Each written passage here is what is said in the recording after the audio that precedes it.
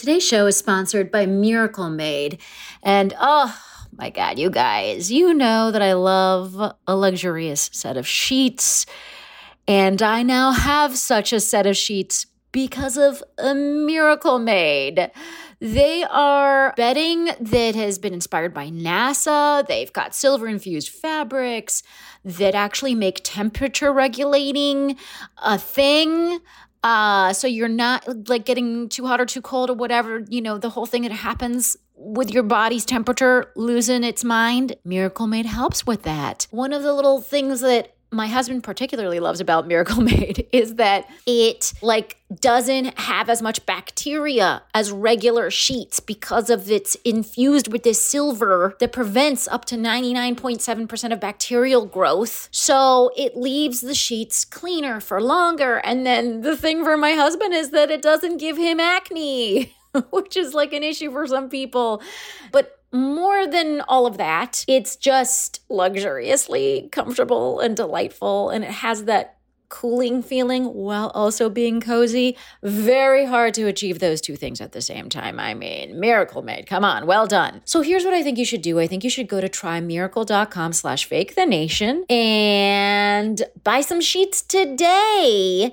And if you order today, you can save 40% off. Use the promo code FAKETHENATION at the checkout, and you'll get 3 free towels and save an extra 20%. So there's just a lot of savings here, folks. Order today. You'll get 40% off. Use the promo code FAKETHENATION. Go to trymiracle.com/FakeTheNation. And Miracle's so confident in their product, it's backed with a 30-day money-back guarantee. So if you're not 100% satisfied, which I don't see happening, you'll get a full refund. Upgrade your sleep with Miracle Made. Go to trymiracle.com/FakeTheNation and use the code FakeTheNation to claim your free 3-piece towel set and save over 40% off. Again, that's trymiracle.com/FakeTheNation to treat yourself. Thank you, Miracle Made, for sponsoring this episode. This is a HeadGum podcast. Fake the Nation, episode 321. Hello. This is Fake the Nation, where we talk about news, we talk about culture, and where we get really sucked into the Don't Worry Darling drama out of the Venice Film Festival. I'm your host, Nagin Farsad, and how could anyone resist this cross-section of celebrity gossip? I am but a simple podcaster. Also, could Harry Styles do any little just regular human thing and it doesn't get a lot of press coverage? It's a really weird life he's living, and I'm going to say I wouldn't quite enjoy it. Today, we're not going to talk about Harry Styles, which I think is going to disappoint many of you, but instead, we're going to talk about, this is even sexier, the ban of gasoline cars in California. What? They were in a boy band once. We'll dip our toes in the surprisingly warm waters of Alaska, and unfortunately, Trump still has some stuff that's happening, so we got to look at that. We'll also look into the phenomenon of quiet quitting, and we'll ask, why do rich people like the quiet so much? Today's panel is, just two luminaries of the audio world. That's true. That's literally what's happening today. We are joined by the co-host of the By the Book podcast. It's a podcast that is currently on my feed. I subscribe. You should subscribe. It's super fun. The premise is incredible. She's also the co-host of the podcast Romance Road Test, which is not yet on my feed, but will be in moments after we stop recording. It is the one and only Kristen Meinzer. Hey, Kristen. Hello. I am so excited to be here today. Oh, so happy to have you. And we're joined by a veteran of Fake the Nation. You have loved her. I mean, you've heard her on NPR. You've seen her on multiple TV shows in which her stand-up has been prominently featured because she's so gosh darn funny. You've seen her in the green room at New York Comedy Club where I see her. And you've had a chat with her over some snacks. And she is going to, she has a new special out. It's called Plant-Based Jokes on YouTube. You should immediately check that out. She's also going to host the new podcast called Parenting is a Joke, which launches in October. So get your podcast subscribing fingers ready, because in your earballs will be the one and only Ophira Eisenberg. Nagin, thank you. Hi. You know what? Now that they've taken the pretzel sticks out of that green room, it's not as great. But they have like those oatmeal and cream sandwich cookies. You know what I'm talking about? Yeah, I have a bunch of them in my fridge. It's a fucking nightmare every time I go there because all I want to do is eat. They have so many old school snacks. It's incredible. Shout out New York Comedy Club. They do their snacks right. Thank you for snacks. Ophira. The fun thing about Ophira being on the show today is that she almost sent her child to school today because because I was texting because my child went to school today, but we have different start days. And then Ophira took a couple days to be like, he's actually not starting today. Yeah. So Fake the Nation awakening. Almost got in the way of your child's education in a weird way. Yeah, I would have been really messed up, so I appreciate it very much. Well, before we get into the actual show, I just want to remind you guys that patreon.com/Nagin Farsad has for you many bonus episodes of Fake the Nation. We just talk about a bunch of juicy stuff. This week we talk about a crazy the last episode was a crazy trend where people on all fours, like walking around on all fours to get generally ripped. It's a phenomenon. We talk about it on that episode. We also talk about this new data that shows that you shouldn't drink before you're 40, but then after 40, you should definitely drink. Woo-hoo! What? We talk all about it. Too late for one and ready for the other. Yeah. Right. So there's so many fun things we talk about. So go to patreon.com/Nagin Farsad. For as little as $4 a month, you can just support your favorite podcast. I'm going to be presumptuous and just say that again. Support your favorite podcast. Okay, let's get into it with topic number 1. Last week, California banned the sale of new gasoline cars after 2035. Pew, pew, pew, pew. I love this news. Let this begin the farewell party to the internal combustion engine. Fuck that engine, I say. Electric cars are obviously the future. California has done this kind of thing before. They're like, we're going to do a huge environmental thing, and our state is so big that the industry has no choice but to follow, and then a bunch of states follow, and it's just really exciting, and this is how change happens. I don't mean to just there's nothing about this podcast that is like journalism. So I just gave you my enthusiasm, and now what are you gonna say about it? Kristen, we've never heard from you before. Let's hear it. I am so pumped about this. This is so long overdue. Oh my God, I said pumped, like at the gas she station. Said pumped. But I love no gas is coming out of that pump. No, sir. Yeah, that word's going to go away. Pump. That's crazy. But this is so long overdue. I remember as a little kid, I was telling my niece and nephew about this. I'm like, you don't remember acid rain or the hole in the ozone layer? And when I was growing up, we also had existential dread about the environment. This is something that we wanted to happen back then. And it's so long overdue, but we do need the infrastructure for it. We need that infrastructure so that there are actually places to plug in your car. We need to be able to source the cobalt and the other materials that go into these electric engines. We do need to work on the infrastructure, but maybe the only way they're going to finally get this infrastructure really going across the country is to ban gasoline cars. And I'm fine with it. Let's do it. They have 13 years to figure out that infrastructure. By the way, they added solar panels to my parents' house in like a day. So come on, it's the same, right? But nationally, it's just exactly the same as what happened to my parents' house. Ophira, what do you think? Well, just to be clear, cobalt, we get that from space? Is that where we harvest cobalt? Is it the thing that Superman, does he make it with his butt? That's right. That's right. I know a lot about squeeze kryptonite real hard. Yeah. This is great. Optimism. Total. One, thinking forward, don't you like just the idea that California still exists in 2035? I think that's optimistic. Right? Yeah. My home state. Yeah.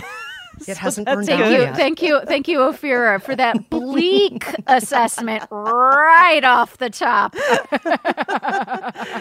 Yeah, well, that was really, because I think I read that article right following, people talking about the extreme heat and the wildfires. And I was like, hey, 2035, we're looking ahead.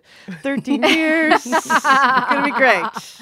No, but I mean, because of all places, California really needs to get their shit together. They got all these fucking fires and heat waves. Literally, as we tape, our fearless sound engineer is in the middle of a heat wave, so it's real over there. I also want to point out that just a little kick in the butt for the midterms here is that there could be, and for the future presidential races, a future president might fight for the full implementation of these rules, which is crazy. They like states' rights in some cases, but not others. That doesn't make sense. It's so weird that sometimes the GOP doesn't make sense. And then also a group of attorneys generals from Republican states have filed a lawsuit challenging California's ability to set its own pollution rules, which is funny because they do want to set their own pollution rules when it comes to polluting.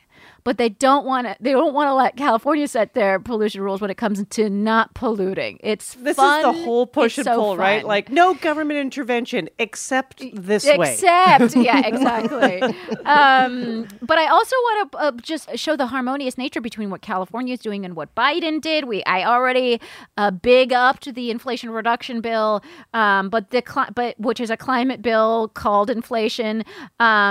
It includes $7,500 in rebates for people who purchase new electric vehicles. So there's a little harmony there. And the automakers will have to assemble their vehicles in North America, which is like basically a jobs bill also. And the source batteries from friendly countries to qualify for the full credit, which is let's not have conflict battery materials, I guess, thing. But I just want to also point out to the Republican lawmakers that are considering suing the state of California, General Motors, an American company, right? General Motors. Mm-hmm. Yeah. This is already in line with them trying to only sell electric by 2035. There's a bunch of car makers who are like, yeah, we've been expecting this. This sounds fine.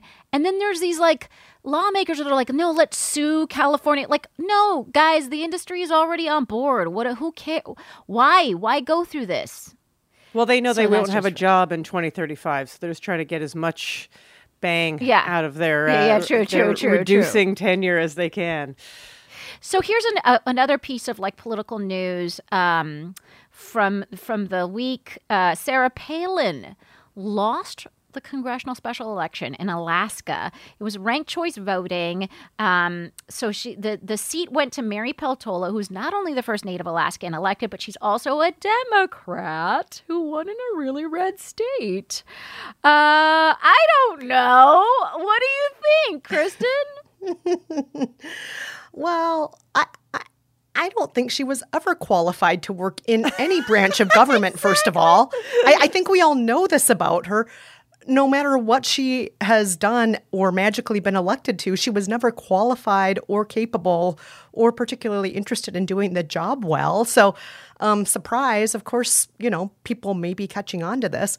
But I do think there are folks out there who are maybe overstating how significant this is for Republicans. There are folks out there like, wow, she lost, then you know what? If Trump runs again, he's going to lose too. And I'm like, No, let's not overstate things. No one's sitting on their cobalts or whatever the expression is. Okay, everyone, I think be, optimistic but scared, I think is also it's kind of how I sort of live my life. It's like a nice fear and optimism brew that always gets me to the polls, but also has me thinking good thoughts. So I think that's right, Kristen, that just because a special election turned out this one way, which by the way, results have to be redone in November, does not mean that this is, this spells our future. What do you think, Ophira? Well, I actually was, my first thought was also great, but also what did Sarah Palin ever do for Alaska? Well, she did quit the governorship early. Remember that was something. Yeah, I know, one of the few wins. Yeah. So I guess this is So basically, in this case, the people decided. I would love to know what the voter turnout was like, but that's just a whole other thing. Because I was like, maybe just few more people actually went out and voted. So that would be great if that was the case too. But yeah, I was like, finally, maybe we can, I don't know, let's everyone just look at some qualifications, look at what people have done, and vote based on that. Yeah, instead of this blind idea of what they metaphorically represent. But she's so pretty, Ophira. Isn't that enough? I know with those glasses. No. She's so folksy, and you can have a beer with her. So there's that. But the interesting thing about this, because it was ranked, so there's this other guy running as a conservative. His name is Nick Begich, and Begich. So what happened with ranked choice voting, which was really interesting in this situation, was that there were a bunch of people that ranked him first, and then they ranked second not Sarah Palin. So they're Is that the name of the candidate? That was the name of the candidate. That essentially, right? They were 29% of people. So, and that's very unusual, right? Usually what happens is that you'll have a conservative and then a conservative. And so they were actually not concerned that there was another candidate running on the conservative line, because they just figured it would be a lock between the two of them, because the second choice would be a conservative. And in this case, Sarah Palin was such a weak candidate that the second choice was not even her, for the people who voted for Nick Begich, who was X'd out after the first round, and then all of his second choices were allocated. So that's basically what gave the win. It was conservatives that were we would rather a Democrat in office than a Trumpy Republican named Sarah Palin, right? So I thought that was fascinating. I would run on that alone. I would run on that statement alone. I was like, Alaska. You took your most hated thing and you put it above Sarah Palin. Which is good. And how exciting that the first Native Alaskan is going to be in Congress. That's very exciting, I think, as well. I like also that Sarah Palin was like, I wish he would just get out of the race, because winner should take all. And but he said, even on my own ballot, I voted for myself first and Sarah second. He totally was cool. Whether everyone's telling the truth, who knows? But she wasn't telling people to vote for him second, so she wasn't playing nice, and it was really actually dumb. Ultimately, people probably also didn't like that. It's not gamesmanshipy or whatever. All right, and then the final piece of political stuff that we wanted to deal with. It's kind of an annoying one. It's a judge granted Trump's request for a special master to review documents seized by the FBI from Mar-a-Lago last month. And you guys remember the seizure of those documents and how everybody fucking lost their shit. Well, and I know everyone's like, what's a special master? I mean, great question. It's like a lawyer an independent third party that's going to look into these documents and determine whether any of it's protected under attorney-client privilege. And they're, again, they're supposed to be independent. I don't know. I found this news pretty annoying because it just, I don't know what I thought. Ophira, what did you think of this news? I mean, I just thought it was just another way to put, a little mud on the path, slow things down. I mean, I can just see a team of people advising Trump and his people being like, what, anything, any ideas, anyone, any ideas? Right, someone reaching deep into a book and special master. And they're like, is that Harry Potter? Is that real? And because I've never heard this term. I thought, because it's a kind of term you use a lot, in sort of video file delivery, when you're talking about something that's supposed to be broadcast, or something, you'll hold on to the special master copy of the thing. Kristen, who is your special master? And what do you think of that? You know who my special master is not? Is U.S. District Judge Eileen Cannon, who made the decision that a special master would be okay. She's like, she's not mine either. Yeah, Trump, you want a special master? You can have that. And guess who was the president who actually appointed U.S. District Judge Eileen Cannon. That would have been Donald Trump. So I'm like, this is not surprising. But also, you don't get to be my special master now, Judge Eileen Cannon, because of this nonsense. Yeah. She was in the running to be your special master. She never was. There are some judges I do love out there. I certainly do. I used to love Judge Judy, but no, this particular judge, she's not my special master. No. And I just want to know, is that kind of an add-on? Like you become an attorney, and then is it for $35 we'll send you a stamp, kind of like a notary, and you get to add it on?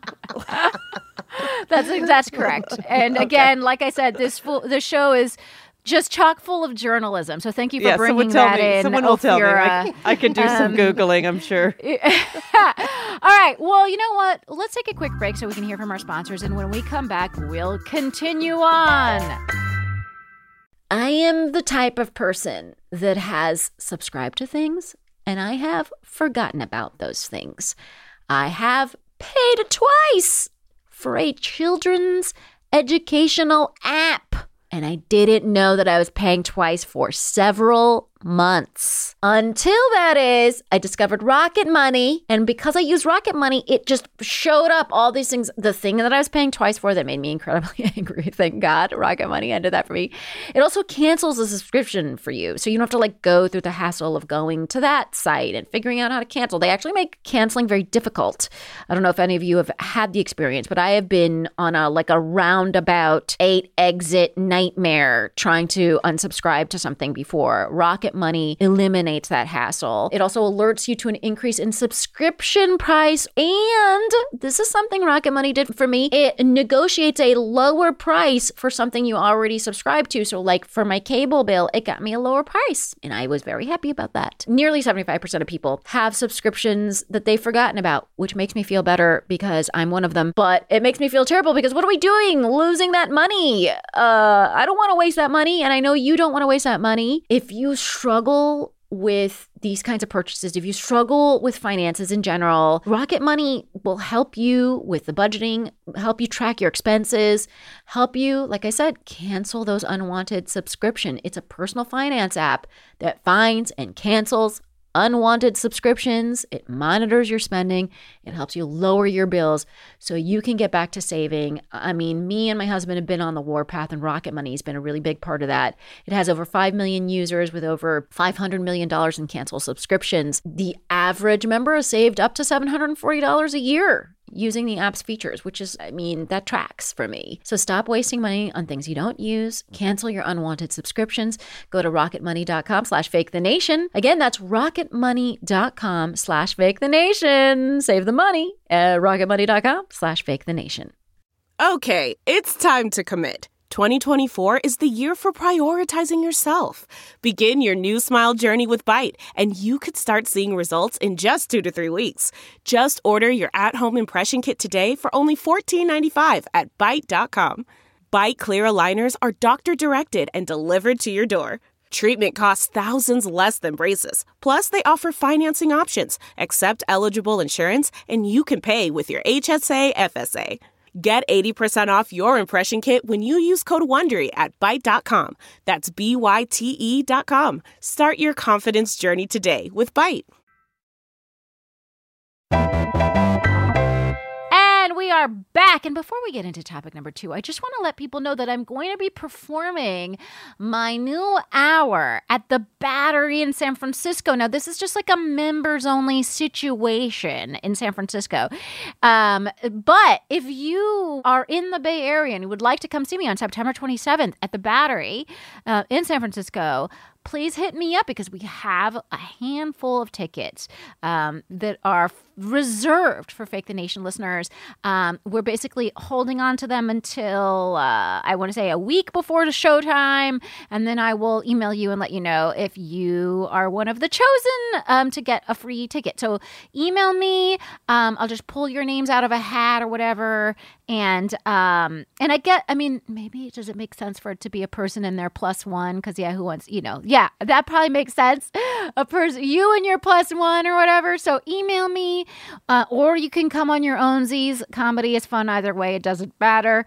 But just you can email us at fakethenation@headgum.com. You can email me through my website, NaginFarsad.com. You can DM me on Instagram. I mean, people reach out in every sort of way. So feel free to do that. Now let us get into topic number 2. So we've been reading about the phenomenon of quiet quitting, which is basically deciding not to go above and beyond for a job. And instead of just kind of phoning it in, just doing sort of the bare minimum before getting fired. I mean, that's kind of how I read between the lines. I think the formal definition is just like doing what is merited by your pay. I guess before we get into it, have you heard of this term? Has this been a part of either of your lives? I've only heard it recently from actually reading another newsletter I subscribe to that just like is like, here's what's happening in the world. And there it was, quiet quitting. But the definition it threw out was not about slacking off or kind of just doing what you're asked. It was about setting boundaries, Nikki. Right. Yeah, and I'm in the same boat as you, Ophira. I didn't know this either until maybe about a month ago. I didn't know this term at all. And then when I read it suddenly it, swept the internet. Yeah, I'm like, I think this is called having boundaries. So I don't actually like the terminology at all because it's like you're not being a quitter. You're just doing what's required, and you're not, on your phone at 3 a.m. trying to, do expense reports for your boss or respond to emails on the weekends. And maybe that's just called having boundaries. I don't consider that quitting at all. Though the fact that the word quitting is in here kind of bugs me, honestly. Yeah, it bugs me too because it makes it seem like you're being lazy. Yeah. Yeah.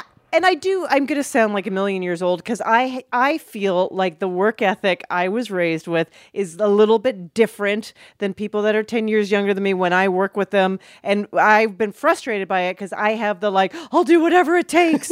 And then I see people that were raised with a different generation of values and they're like, no, I know what I need. And I'm always like, how dare you know what you need? But if I also think coming out of the pandemic where everyone was like, oh, a life, if you were lucky enough to have health and to, actually just be able to have any moment to reflect upon what things were going on, that people want a life.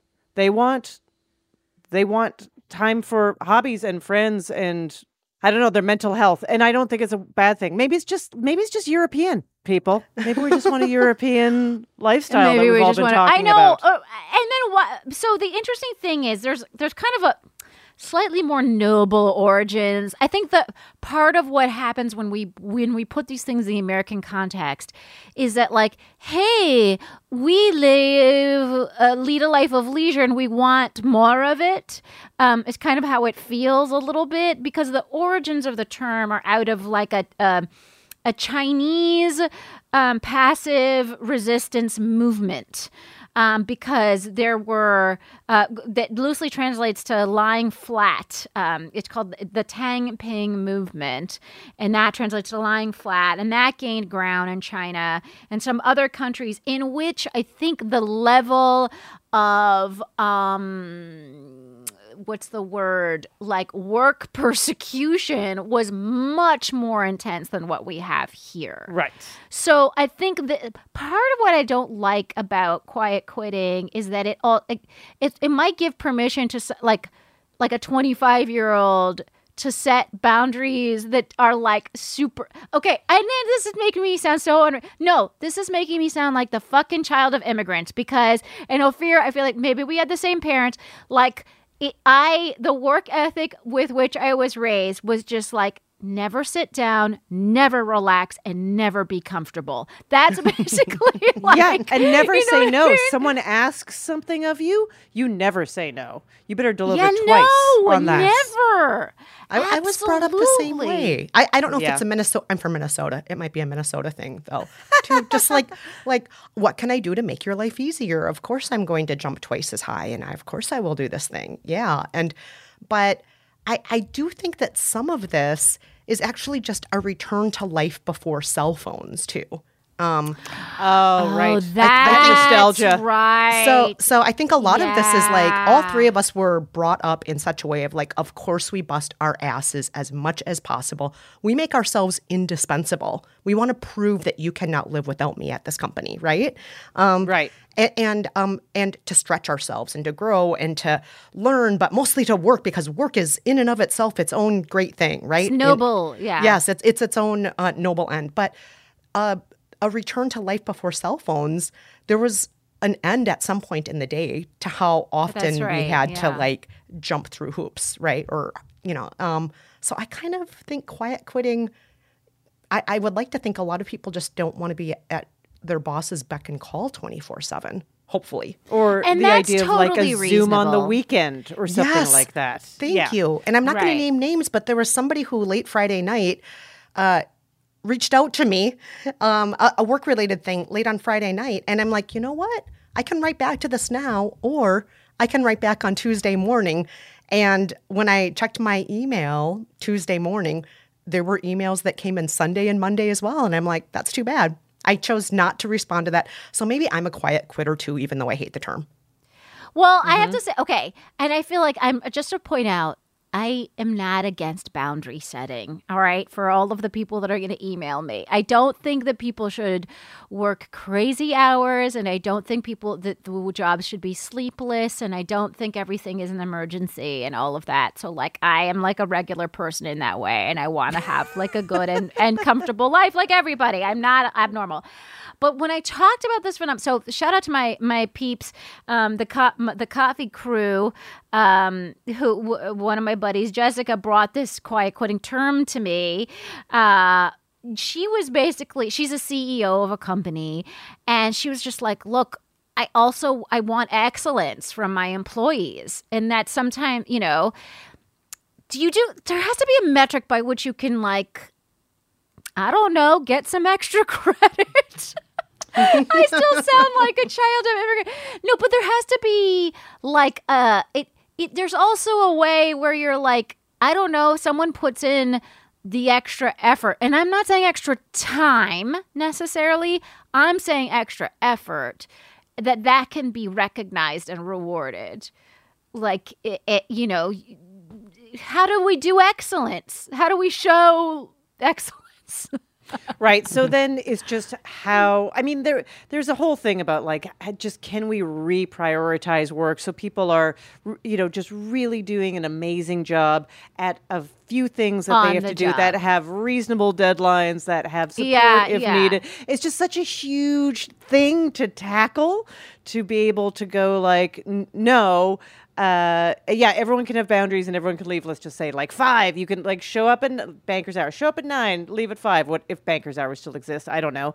And everything's going to get done within that, and we're still going to be competitive in the marketplace. And the time that you're there is going to be amazing. You're going to go for it. Like, I don't know. We're not in that world. So these things. I think Kristen is right. There should be like every boss should be able to say, how would I operate before cell phone? And like, look, I think any of us have never worked in a world that didn't have cell phones. So but I think it's a terrific question of like, would you call your employee at home on a Saturday on the landline to get this particular thing done? If it merits that thing, because that's a big deal, right? Calling someone at home on a landline, like, oh yeah, you would really do that, I think, sparingly. I don't know. I'm imagining being a person in the 90s and being like, you know what? This thing I want is not important enough to use the landline to call my employee and for their little 7-year-old to pick up the phone like, hello? Like, that's not, I think you can use that as a standard by which to operate or something. Kristen's pre-cell phone test. Which, by the way, was not that long ago for me. I was a late adopter on purpose because I didn't want my bosses to call me as much as they called my coworkers.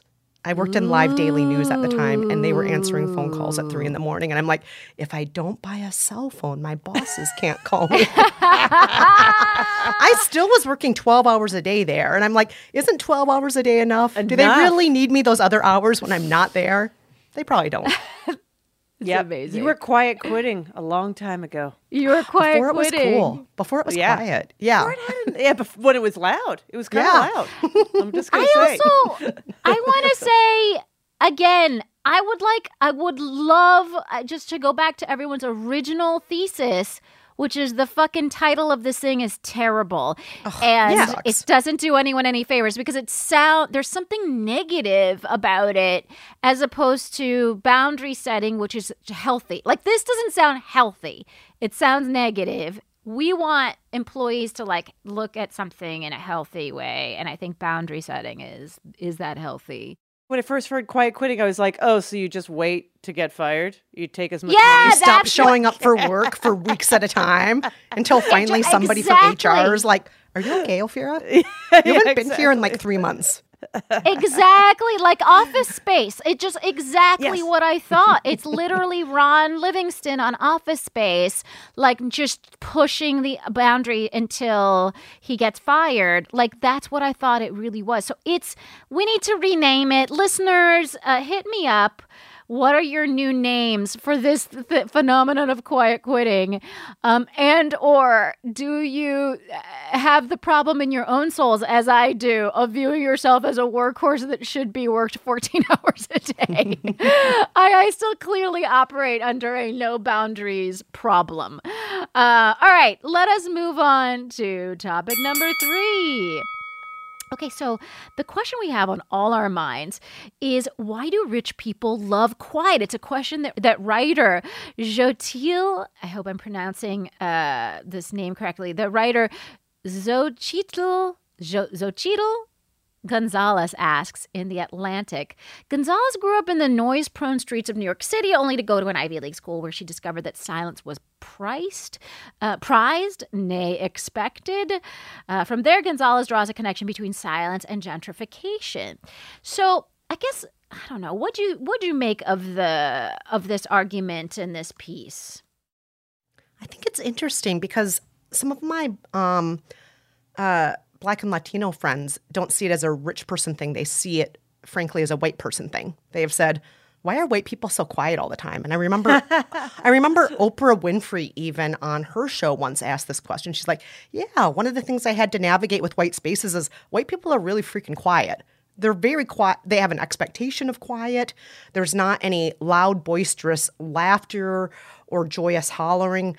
Just very quiet. And so this is something Oprah was talking about back in the 90s even, but framed around race. And I never really thought about it as a rich person thing, to be honest with you, until I read this piece. I'm like, oh, rich.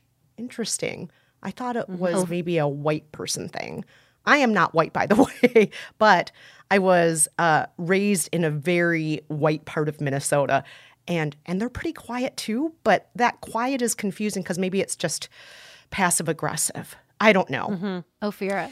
Yeah, I was thinking about this too. I mean, I am white, but I would just say Jewish Israeli family, and growing up in Calgary, where we were somehow different, if you can believe it, back when I grew up. I have a lot of kids, and everyone was loud. My father was very loud. Everyone always talked over each other. So when my friends would come over, they always would say, "Your place is very loud." And like that family dinners were very loud. And I, upon thinking about this, started reflecting it, I was just thinking about the sort of, I don't know, I'm going to say like Protestant idea of like shoving down emotions and not expressing things. Yes, swallowing and it up.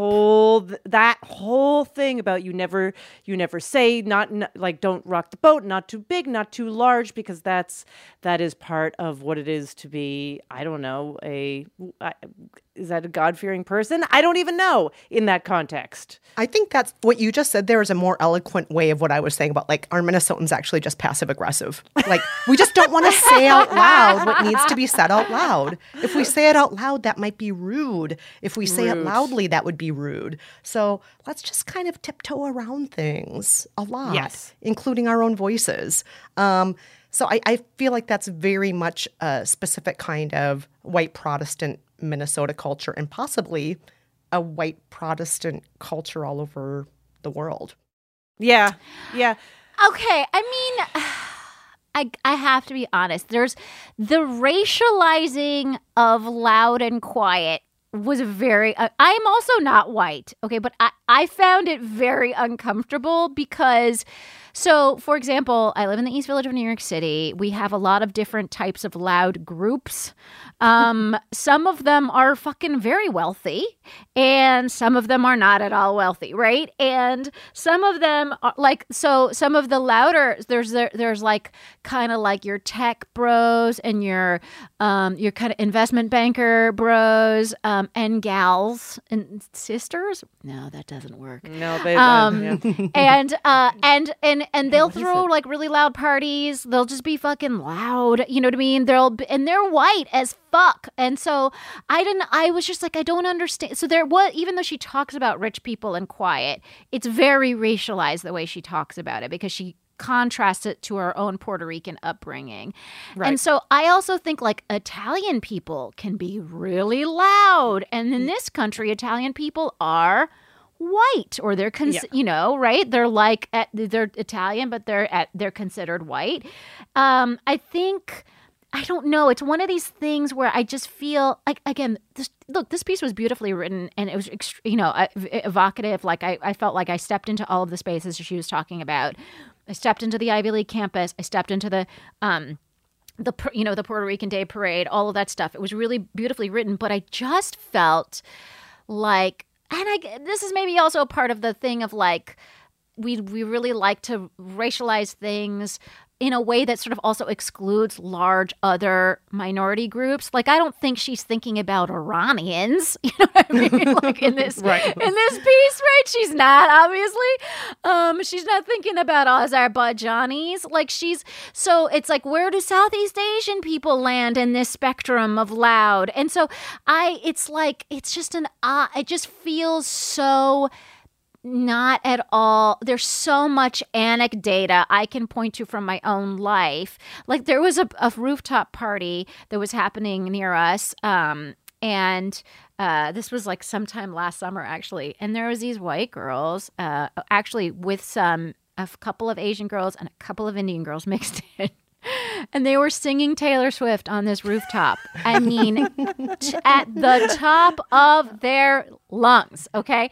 And it was cute. We're like, this is cute. We're just going to let them do it. And then at a certain point, we're like, oh, but now it's like 11:30 and they have to stop, you know? And so then like we like went up. They're like, hey, do you guys mind? And they're like, oh my God, so sorry. And they were like embarrassed and they stopped. It was like literally 25 girls singing. And girls, I mean, they were maybe even their 30s. Like I couldn't tell.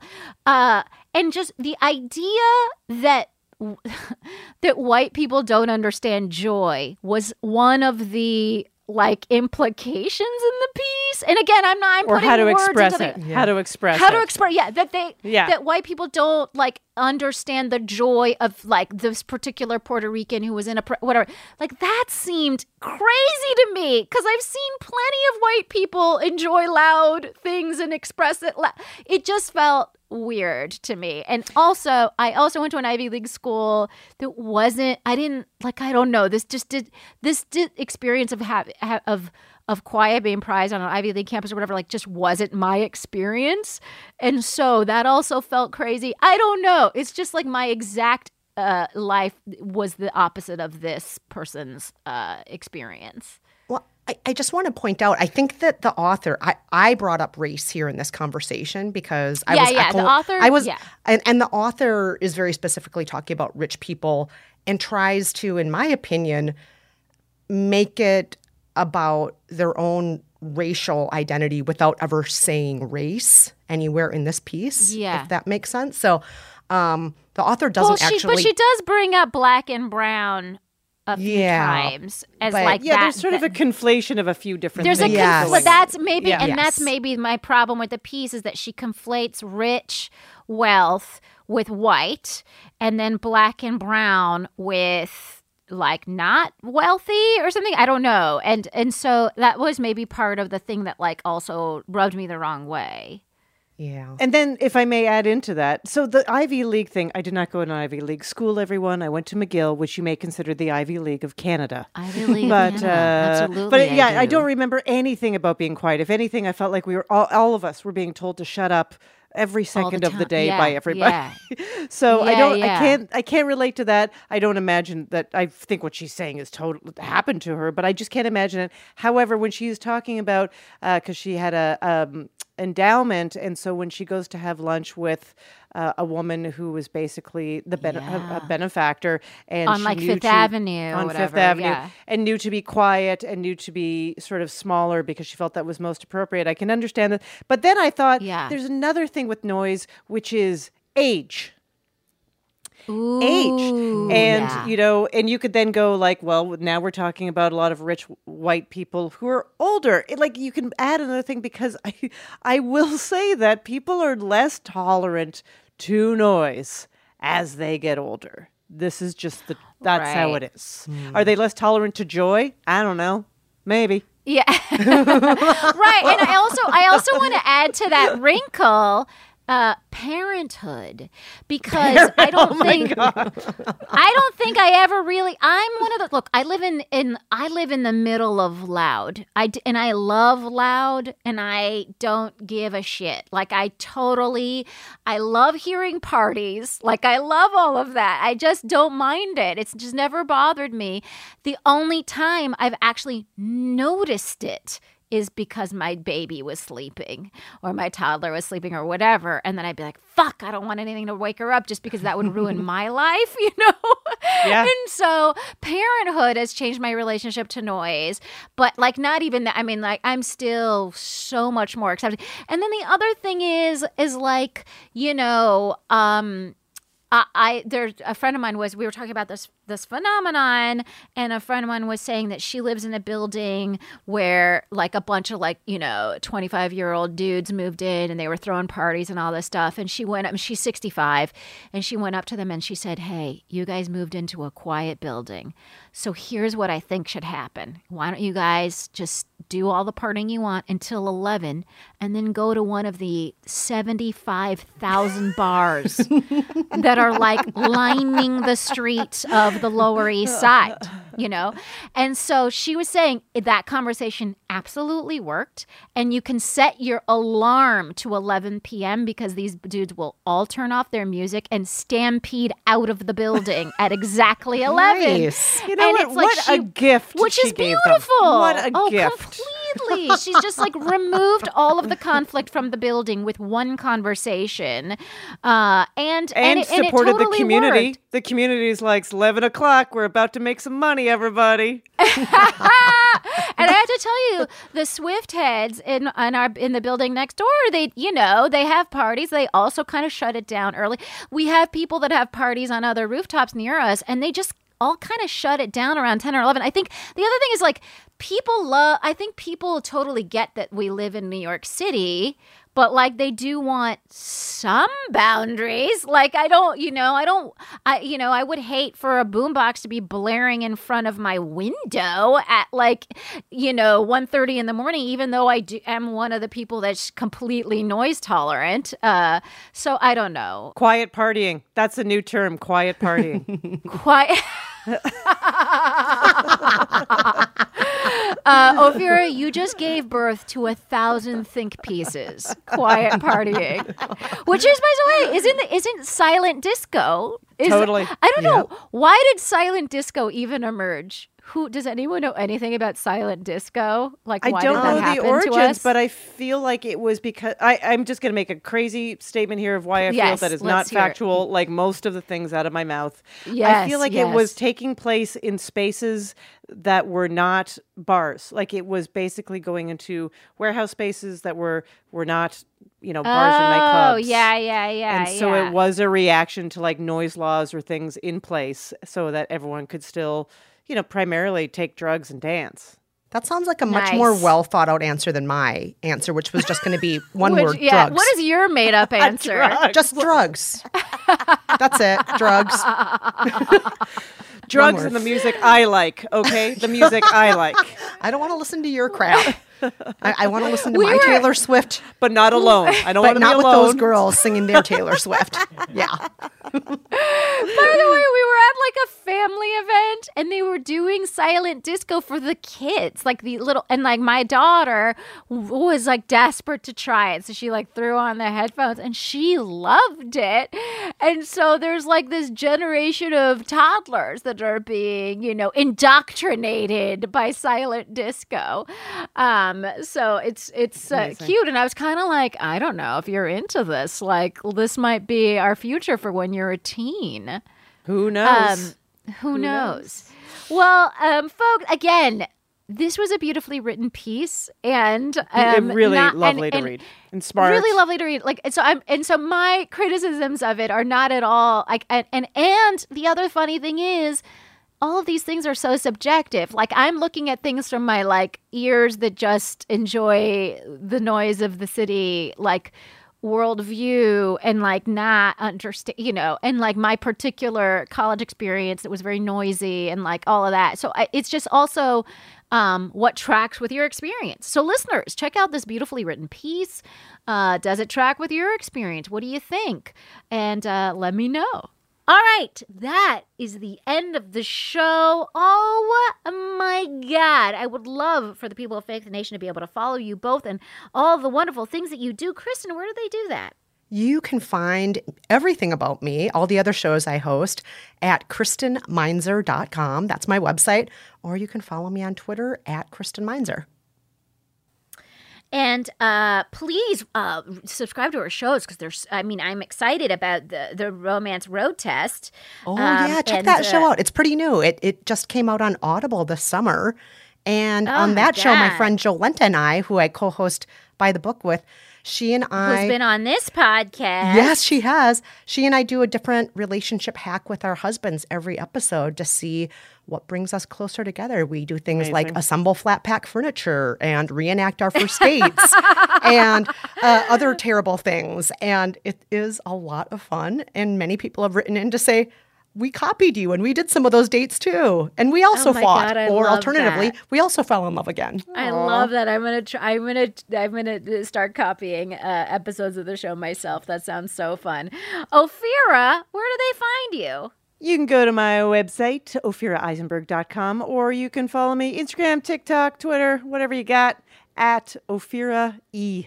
And definitely follow her because she posts a bunch of stand-up, and it's so great, and it's so fun. And when you're done doing that, you should see her perform live because it is a gift to yourself to see Ophira Eisenberg do stand-up in your face. It is such a gift. All right, and folks, I just want to remind you, if you're in the Bay Area, I'm going to be at the Battery in San Francisco. Hit me up if you want a ticket because we're reserving a handful of tickets for Fake the Nation listeners and would love for you to be a part of it. And also, I wanted to let the people know, because of you guys, Fake the Nation has made it to the final round of the People's Choice Podcast Awards. So thank you. We're under Best Asian Hosted and Best Political Podcast. And I'm just so thrilled we made it to this round. I mean, we're up against some like real heavy hitters and it's like pretty incredible. So thank you so much to the people of Fake the Nation. But what I would really love to do is thank all the people that make this show a reality. That's our wonderful producer, Andrew McGuire, our fantastic audio engineer, Stephanie Aguilar, who's currently in a heat wave. Send her your coolest vibes. And everyone at HeadGum who makes the show a possibility. And we're here in the HeadGum studios today, the beautiful HeadGum studios, just having a remarkable time. And please send us all of your ideas on panelists, on segments, on races to watch, because we're going to get back into it because we're ramping up to the fall midterms.